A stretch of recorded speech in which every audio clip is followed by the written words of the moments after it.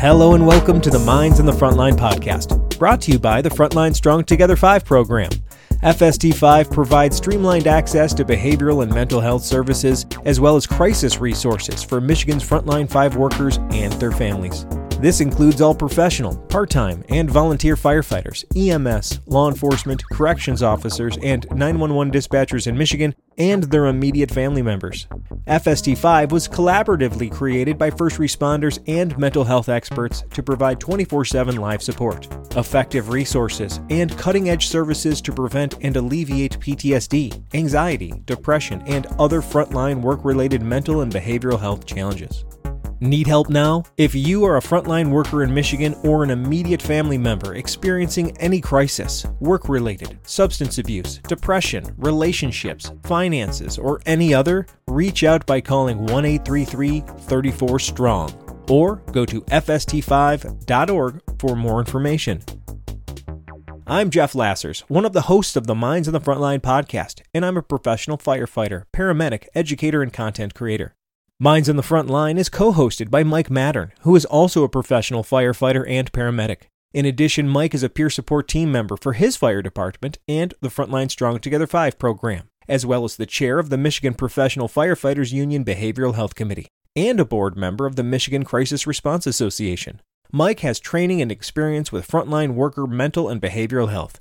On the other hand, I do not. My role is to produce the show, whereas Mike is our resident subject matter expert. Together, we hope to inform, educate, and entertain frontline workers, their families, and the public regarding the realities of frontline work-related mental and behavioral health challenges.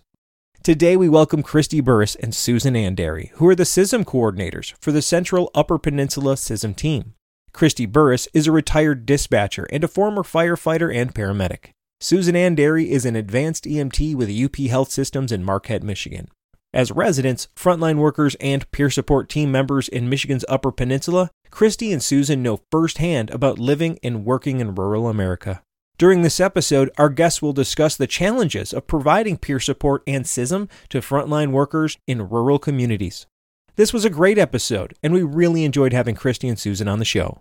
Please check out our YouTube, Instagram, and Facebook, and make sure you like and subscribe to all Minds in the Frontline podcast social media channels. Thank you. And enjoy the show. Good morning, ladies. How are you? Good morning. We're Good good. morning. Thanks for coming. Thanks for inviting us. Yeah, You're thank you. welcome. Thanks for coming all the way down here. It is a long drive. How long is it? 7 hours. 7 hours. Oh, boy. Well, it's a big state in the sense as you got to go around a lot of different things. It's not like you can just go right across the lakes where true. you're coming from. You're not coming by helicopter or plane. You're going by car. And that coming from the Upper Peninsula of Michigan can definitely have its challenges, right? Right, Sure but I did can. stop in Gaylord for sushi on my way, so that was good. Perfect. I mean, if I had a nickel for every time I stopped in Gaylord for Yeah. sushi. I mean, I believe that's a hotbed for... Is that local fare? I know. So it's like I was like, whitefish or perch sushi. Oh. Kidding. Oh, my. Totally kidding. Wow. And I Oh, stopped my. in Gaylord for the Alpine Chocolate House. So 2 different. I didn't know Gaylord was such a... Like, It is a hotbed. Yeah. Looks like we're going up north in this I spring. guess so, man. All right, Susan, why don't you kick us off? Tell everybody who you are, what you do, and where you do it. I am Susan Andary. I am an advanced EMT with UP Health Systems in Marquette, Michigan, and Bell up in Ishpeming, Michigan. And I've been doing that for 12 years now. And I'm also one of the coordinators for the Central UP Critical Incident Stress Management team and peer support team, as well as a Frontline Strong peer. Awesome. Well, thank you for joining us today, coming all this way in person, too. That's really great. Thank you. Christy, same question. Who are you? What do you do and where you do it? I'm Christy Burris. I'm also one of the co-coordinators for the Central UP CISM team and a peer support for Frontline Strong. I am a retired dispatcher recently after 25 years up in Marquette County Central Dispatch, and I've had previous experience with being a volunteer firefighter and paid paramedic out on the East Coast. Right on. Right Well, on. congratulations on your retirement. Yeah, most Thank you. importantly, you survived retirement out of a dispatch center. Yes, Yeah. that's a very rare thing. So So now you're catching up on all that vitamin D from being in the basement, because dispatch centers have to be in basements for some reason. ours is not currently, but apparently it's going to be. Oh, my. Oh, great. Yeah, good. And it's a bad idea. We were talking about just this. Why my not a opinion. nice terrarium, some natural light?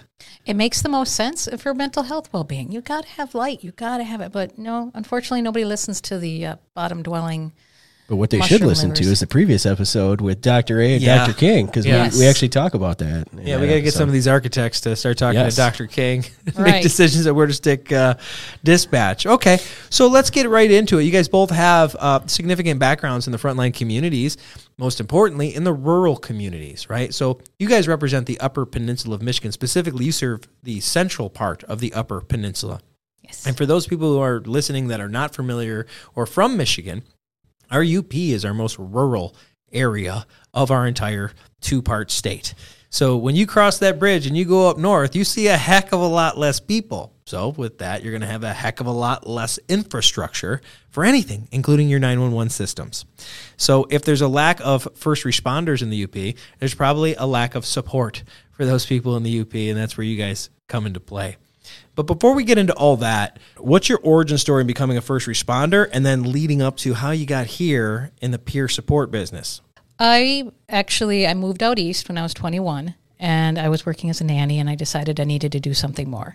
So I went to, I became a firefighter, volunteer firefighter, paramedic, and then about 8 years after that, I moved back here.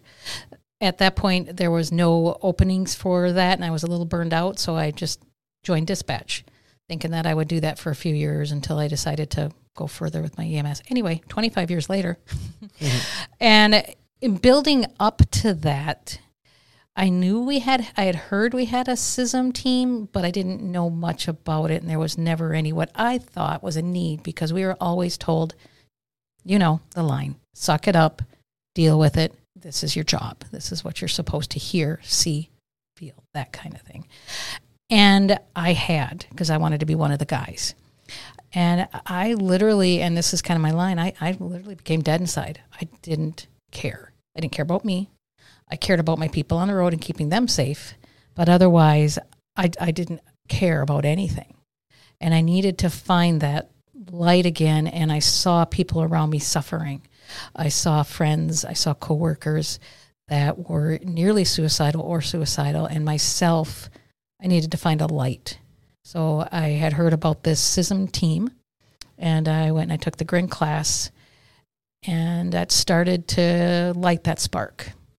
Oh, so they kind of brought you back to the why you're here in the first responder community. Correct. Yeah, a lot of us in the first responder community, I think it's like 7 years, we need a new thing to kind of keep it going, because just going on calls doesn't do it. In fact, it can break your brain a little bit, even if they're not really intense emotional calls.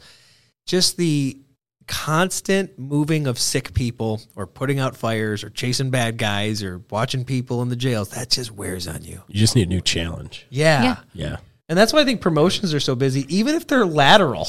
you got to change up what you do. Yes, it gets very monotonous. Yeah.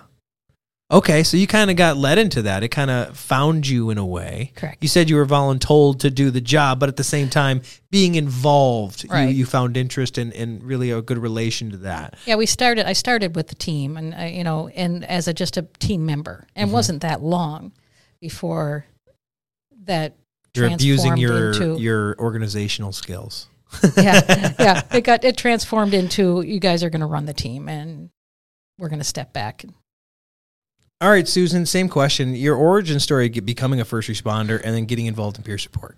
So my origin story goes actually back quite a ways into the 90s when I was actually going to ref a volleyball tournament, and we had 3 of our refs there, and we were waiting for our 4th one to arrive on scene, and they weren't there, and finally she goes to pull into the parking lot to pull in, and she gets hit head on by another truck. And at that moment, there was 3 of us there.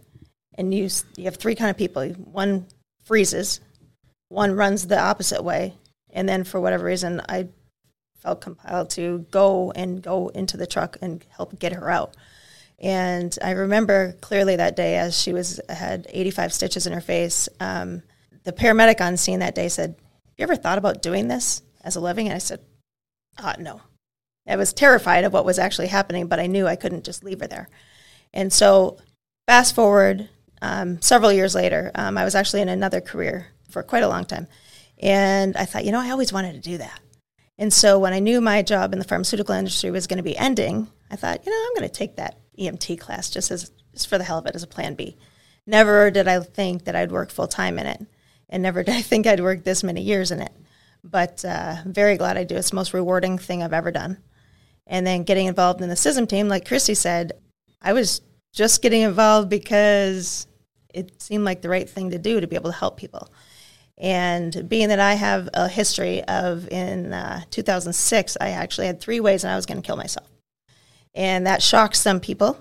But in the same token, I realized that the help that I was able to get could possibly help others. And I really didn't think it would be people in our area, because people in our area wouldn't be as stressed as they are in bigger cities. But then we quickly realized that there are people everywhere that are struggling. So when we were voluntold to take over this team, Christy and I kind of looked at each other like, okay, we don't have a clue what we're going to do and how to do it, but we're going to figure it out, and we're going to figure it out together. So it's been amazingly rewarding. When you realize that first responders are not unique and they go through just as many behavioral and mental health issues when we experience bad stuff, and we just happen to have a higher dose and duration of bad stuff, we'll just categorize it that way. When did you realize it was real life, that magnitude was bigger for first responders? Was it that personal situation that you went through, and was that from your career? Mine was actually not from a first responder career. Mine was from, I think, the high stress I had in my sales job that I did for so many years, as well as I had a 2.5-year-old at home, and screamed and wouldn't. Yeah, I got a 2.5-year-old. I get it. And they're great. Isn't it amazing when they're perfect children, they're still like really hard? Yeah. What are hard kids like? I don't want to know. Yeah, and he didn't talk a word until he was over 3 years old, right? And so everybody's thinking, oh, does he have autism? Do he have this? And so we're doing all this testing, and it came back he did not have autism. But at the same token, we're like, okay, well, what the hell is it? And so I think that, in company with the fact I got diagnosed with postpartum depression. Yeah. But at the same time, I had no idea that that's what I had. I just knew that I was running out of the house every day with a Coke and a Snickers bar. Right. Trying to, needless to say, don't drink any caffeine anymore. And then my anxiety was through the roof, and I was thinking nobody would notice if I wasn't here.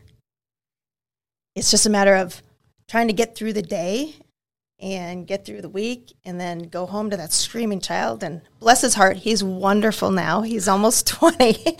And it was a long, several years that it was not easy.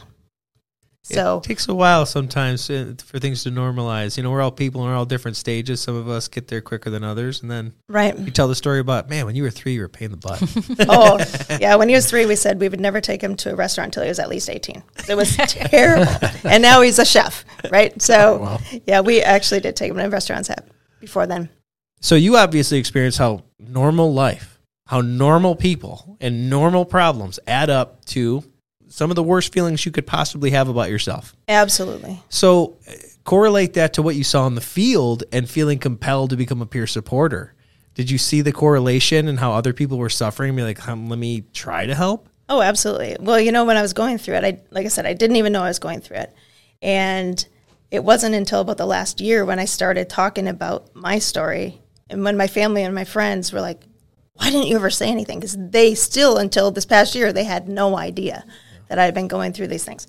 Luckily, by the grace of God, I got intervention. Something came on the radio that day, and I'm like, oh, shit, I'm not the only one that is going through this. And so I went through a program, and actually it was back on the days of CDs. So I listened to the CD every day in my car about stress and anxiety. And I'm like, oh, if I can cut out caffeine, my anxiety will go down by this much. It really worked. So I started, taking all the coping skills that they would teach me. But yeah, then doing this peer support thing in the CISM, and like you said, CISM, we don't use that often, but the peer support is so many. I think between Christy and I think we've got over 30 peer supporters peers that we've helped along the way. And there's nothing more rewarding than seeing them go from that post-traumatic stress, like I was in back in the 90s, to post-traumatic growth. There's nothing more rewarding than that. Yeah, it's amazing. Even if you don't get diagnosed with PTSD, or the constant aggravation of not having relief is agonizing. Absolutely. And you don't need to have PTSD and clinical depression to feel crazy. You just need something to nag at you every day that is of medium magnitude, that still can have a big way in your life, that everybody else is like, it's not that big a deal, but it's every day. Absolutely. And that the time you're going through it, you feel like you're the only one that's going through it. In reality, we transport with EMS, as you guys probably have in the past. We transport people that are suicidal all of the time. Oh, yeah. And fortunately from the UP, sometimes your transport time is 7 hours. So as you're spending time in the ambulance with this person, and the underlying theme is number one, they think they're the only ones that are going through it. They think they're crazy. They think there's no help. And they think the only way is for them to kill themselves. But in reality, that's such a permanent solution to a very temporary problem. And if you can just give them something to give them some hope, to take in the coping skills that they're going to be taught, they're going to get through it. And just knowing to give them that hope and see that hope on their face is incredible.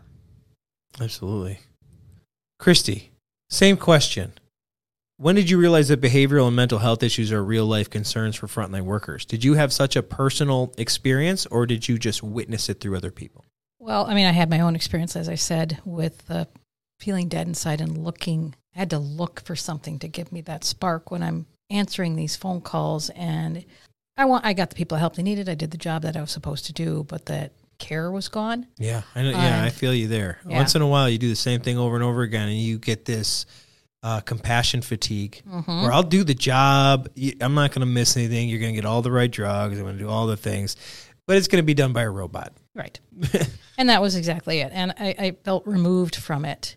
And I'm watching other people around me, and I'm seeing the same thing, whether they're firefighters or EMS or dispatchers. I even took a call from a couple dispatchers that were having issues, and to the point where they were seeing things. So you're having that mental break, and you're like, well, I need to be able to help this person. And people did turn to me, for, I guess, peer support before I knew it was peer support. And we would talk, and I realized that's just something more needed to be done. It wasn't until just a few years ago when we met Mike, Kobe, and Manisha at the MCRA conference that we were hearing the stories about the suicides and the first responders. And of course, we're like, holy cow, is this really happening? Because it's certainly not happening in our area. And we took the suicide writ class from this guy, he says he's a firefighter from Dearborn, and we didn't know what to expect from him, but it ended up being really, really good information now that we use on a daily basis. But it wasn't long after that, actually this past year, that we were asked to come in and talk to a group, a hospital-based EMS group that had lost one of their own in the UP to suicide. And that was a real eye-opener, because it almost was like we let them down because we hadn't gotten to them to talk to them about the stresses that the frontline job can put them under. In essence, now there's been multiple suicides of first responders in the UP, and it is our goal to make sure that doesn't happen again. And we're going to, front load it and go into different departments. And Christy and I already started doing that with our CISM team, just kind of saying, hey, the other crew that used to be doing this team now is kind of stepped back and retired, and we just wanted to let you know there's new faces with the team, and this is how you can access us. But now that we're doing Frontline too, we're covering 17 counties, and so we feel like all of those first responders in every single one of those counties in the UP are our responsibility. And we want to make sure they've got all of the tools that they can use. Absolutely. And I think it's one of those things where everybody thinks it's not going to happen, or it's not happening where they are, right, until it's on their front door. Yep. And then all of a sudden it's like a reaction to it. Everybody's saying, oh, well, we got to do something. We got to do something. And what you touched on, and both of you guys have touched on, is that you guys are going out preemptively, yes, to say, hey, listen, look out for this. Look out for this. These are the resources available. And unfortunately, like we all know here, there's still going to be people who, unfortunately, still complete. But I think with the steps that even 2 years, I got to imagine there's been a reduction in all of that, just based on what you guys are talking about, going out preemptively, giving those people a place to go, letting them know it's okay, talking about it, getting it out there. So, I commend you guys for doing that, because it's something that has started here recently, and you guys are doing it on a way different scale than how we even do it down here in Southeast Michigan. We're a very small, densely populated area. You guys are doing it across the Upper Peninsula. 15 counties and 16,000 miles. Yes. So talking to a couple city guys here, what are some of the challenges that you guys deal with in the Upper Peninsula when it comes to peer support, CISM, those types of things that we may not necessarily think of, because we come from an area that we're blessed to have a lot of resources in our area where everybody's usually a union department or whatever. Whereas you guys are in an area that probably has volunteers, a lot of paid on call, not necessarily the full-time people that go out there and even talking about it. I'm sure you don't have the large departments. You have the smaller departments. I think probably one of the big ones is getting our people in one location if there is an incident. CISM have always been, we're not ambulance chasers. We all hear that. And we're not. But we will reach out. If there's an incident, we're going to reach out to the chief or the assistant chief or whoever it might be and say, hey, we heard this happened. Let us know if you need anything. Now, as for our peer support, where we're going around to the 17 counties that we have for Frontline, it's amazing to watch them. We try to get there on their training nights. We sit down, we talk to them. But if you have an incident, getting everybody in one spot, because you say you have a small department with maybe 10, 15 members, they're working. They might have a response area that's hours big. So you got to get them into that, back to that station to talk to them, to even to present the peer part. That's probably one of the biggest things is just getting everybody there at once because, you have lives and most of them are volunteer. It's kind of hard to nail everybody down and get them there and help them to understand that, yeah, you are in a small area, but you have the same stuff because they're looking at you guys. They're looking at the big cities and going, well, we don't have the mass shootings. We don't have the murders. We don't have, all these horrendous things happening, but they do. And they know the people who are involved. Yeah, at least if they don't have what they think could cause the problem, doesn't mean they don't have the problem. Right. So many people assume that there's these situations that, well, I'm not under those conditions, so I couldn't possibly have this affliction. Mm-hmm. Whereas people don't understand where it comes from. And, and a lot of people suffer from things that are a combination of their personal life and their professional life, and they're synergizing to create the bad problem. Mm-hmm. You don't need to have, work in a city of Detroit or even Baltimore to say, well, that's a really tough place to work. I have PTSD. You could work in the nicest places in the world, and the constant monotony of the first responder life can weigh on you. Well, I think another part of it is being in the smaller communities, whereas we may have 110,000 people that we take care of. The smaller communities up there necessarily have a smaller response area. I mean, population-wise. Yeah. So the people who you're responding to, you're also closer with because it's such a tight-knit community or it's a smaller community. And you don't necessarily have to have those murders, those gunshot wounds, those whatever. We take care of a lot of people. We have no idea who they are. We have no connection to them.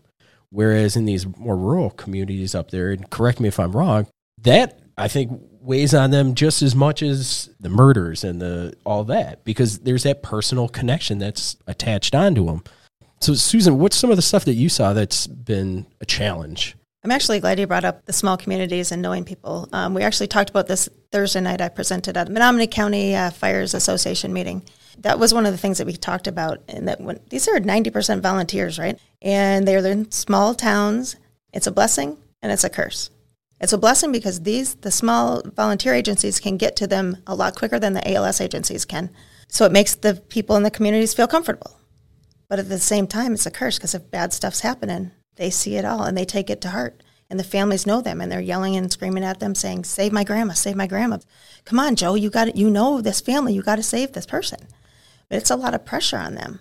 And then Joe's actually got to go to the grocery store next week and see the family. And you do. Right. And there's that connection, Right.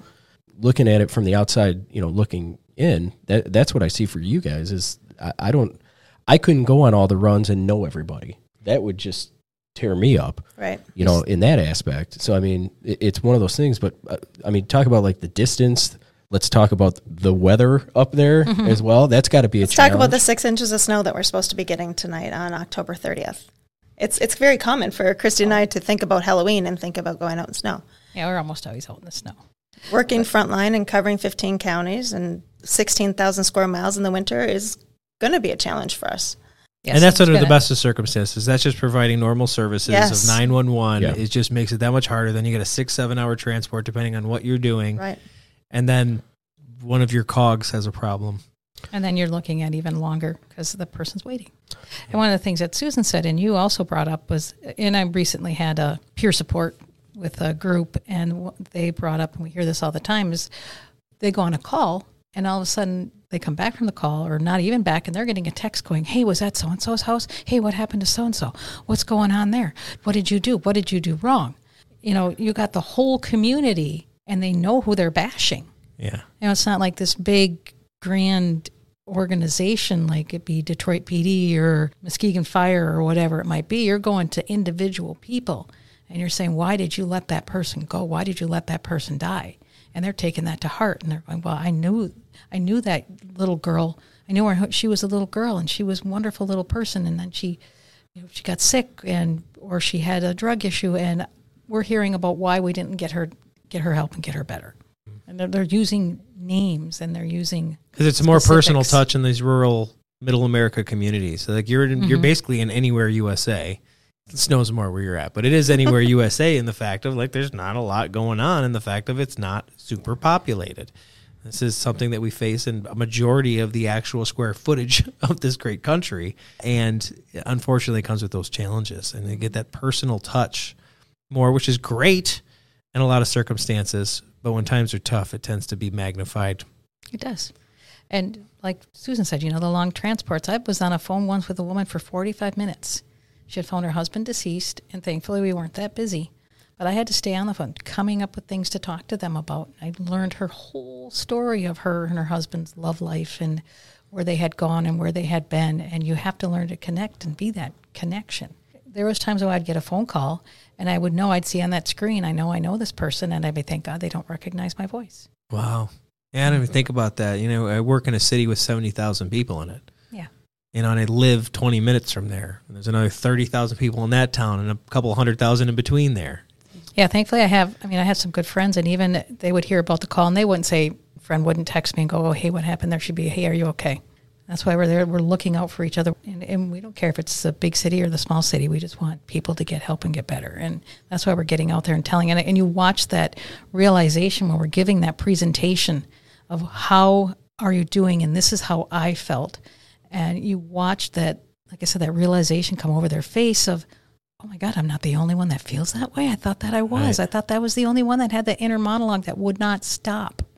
And to see that in the presentation, and you can see like exactly what she said, it's pretty powerful. And then I always gauge when I do a presentation, I can't speak for Christy, but I always gauge in the next couple of days afterwards, how many of those people that were in that group reached out. Mm-hmm. And it was interesting because the other night when I did the big one, I was thinking, okay, I wonder how they think that it went. Because I think it went really well. And you could see the changes in the people when they listened to more of the presentation. And I actually got 2 phone calls on the way back from that presentation because it was a 2-hour drive back home. Mm-hmm. So I'm like, oh, you know what? And they both want to set things up and set up further meetings and then take that information they learned at that meeting back to their individual departments. And to me, that's success. And if they've had bad things happen in their departments, we want to be able to help them so that they don't have any more bad things. With that being said, I mean, you guys have given us a lot of good information. Like if somebody's looking at a rural area, when we talk about resources, we talk about clinicians, how would somebody who's in that rural area go about finding those resources? Because it's not like in the Metro Detroit area where you can throw a cat and hit one. I could literally we're going to not throw a cat. We're not going to throw a cat, but we could throw cats. Yeah, you know what I mean. They make that weird sound when you throw them. Yeah, they don't like but it. yeah, I mean, you could pull out your Google machine and go, Southeast Michigan clinical therapists, and the whole thing's red from lighting up. But I bet you go to the UP, there's not so many little flags that pop up on my Google maker. It's actually really interesting in the sense that you say that, because when we pull up the fst5.org website and you go under providers, and you click on the UP, no matter if it's the east end of the UP or the west end of the UP, it says Wayne State University. Yeah. We're working on that. So they do go everywhere, though. Right. They do. They will Zoom with you. They do. Anywhere and Wayne State is a wonderful Yes. resource. But the first thing, and I always preemptively bring this up to them, I said, I know you're saying Wayne State. Do you know how far Detroit is from Menominee, from Baraga? And we like to be comfortable with our local institution. Right. So when you tell me some outside agency is going to come in and help me, there's always, no matter if it's Superman showing up, you're going to have some apprehension, especially from our communities, right? Right. So how do you dissolve that wall to have them reach out to anybody, knowing there's really no one up there? And how do you find the culturally competent clinicians up there? We have ones that we know are personally culturally competent, and we're working on getting those hopefully vetted through Frontline Strong. But like you said, you open up that and you see, and there are a lot, but there's so many that are overloaded and overworked and not taking new patients. What we do is we try to tell them, like, these people that you can Zoom with through Frontline Strong are culturally competent. They have been vetted. They're here for you. So that is a perk. But yes, some people want to see people face to face. So we're working on getting the ones that we know or that we think might be culturally competent, vetted and cleared, so that if somebody does want to go up and see someone face to face, they can. I prefer face to face in these circumstances. I but sometimes too. you can't. You just got to schedule it. You got kids. You got a life. You got distance. But you're in Rock, Michigan, and you need to talk to somebody. And you want to talk to somebody face to face. You're looking, 45 minutes. Okay, well, I got to get on my day off. Well, my days off are only Saturday and Sunday. So, your 1 hour sessions costing you 5 hours of logistics. Yeah, right. I'm not going to be able to get up there till 6 o'clock at night. They're not open, so you do have a lot of those kind of issues also. But to continue on about the Wayne State thing, it's like you just say, hey, you can meet with him from the privacy of your own home, face-to-face, over a Zoom call, and that therapist is in your living room now. So, and the fact that there's no cost to you by going through Wayne State, it's a big perk. Yes. A lot of people, I would like to know the numbers, but I think people have taken them up. I know that people I've talked to at my presentations, have taken that number and gone with it. So it sounds like spreading the word's probably the most powerful thing, just Absolutely. like everywhere else. So like the commonality between whether it's urban, suburban, or rural is let's keep talking about it, take away the stigma, and then identify current existing resources and go get more. Yeah, like, I don't know. Mike and I are real lucky. I call Mike and be like, dude, I'm having a problem. Can I talk to you, another peer, or can you hook me up with a clinician? And it's pretty, like, I can get picky down here. That guy didn't like it. I don't like the way his shirt was stupid. I don't like that guy. I want to go to a different person. Oh, this lady's great. You can't really do that everywhere else. But it sounds like just keeping on the pedal of it's normal. You need to go get your checkup, just like you get your physical, and some people don't even do that. So let's be honest. Some people don't take care of their normal stuff. So it makes it extra challenging. But, yeah, it's just keeping up with it. Well, and that's what I was going to say is one of the things I've heard from, and I don't remember where I originally heard it, was the taking away the physical/mental health and just calling it health. And another thing when I talk about my presentations is telling these guys is like, hey, many of you go see your doctor every year, okay, or should, and you know that you should, your physical doctor. So there's nothing that changes with your brain. You got to keep your brain as healthy as you keep your body, or you're all going to suffer. But getting rid of that physical/mental health and just making it all health makes people, I think, or we can get to hopefully that point where they do change that mindset and they're just, oh, I'm just doing this for my health, period. Or they realize that all of it's connected, and taking care of your body sometimes makes you feel a lot better. Yep. And Mike, man, I feel great. Why? Well, I lost 20 pounds and I'm working out more and I'm outside twice as much. Weird. Weird how you feel better. It's amazing how that And I think we make light of it, too, when we start a presentation, because you can look around the room and nobody wants to be there for this topic. Yeah. And so I'm like, how many of you guys are super excited about coming to this to learn about mental health tonight? And I said, oh, wait, I know no one's going to raise their hand. Yeah. But then I actually steal Christy's presentation where she said, how many have been bothered by a bad call? And like 2 people raised their hand. And she looked at the rest of them in a big presentation. She goes, and the rest of you are lying. Yeah. You're just not raising your hand. I know. Which is And cool. You're it's not participating. It just makes them go, oh, yeah. And then later I said, you may not come and talk to us after this presentation, but a lot of you will snag us in the parking lot. And I bet a lot of you are going to pick up the phone and make that phone call to us afterwards. Yeah. And we don't care when it is. We want to talk to you. We want to help you connect, make the connection so that we can get you the help that you need. I love that. One of the great things about the presentations, too, is I've always end them with, hey, your local CISM team needs you. Whether you be police, fire, EMS, you need your members. And I've had quite a few reach out and say, okay, how do I become part of that? And again, thankfully, Frontline's able to do that via Zoom, and quite a few more of them are able to do that because they don't have to drive somewhere, they don't have to be somewhere. So they're getting a lot more excited, a lot more members because of that. Absolutely. That CISM training that's offered free through Frontline Strong it's amazing. Once again, do it in the privacy of your own home. It's free and it's easy. We would love to have CISM teams and peer support teams all over the state, not just all over the UP, but all over the state, so that if somebody's struggling, you want somebody right there to be there with you.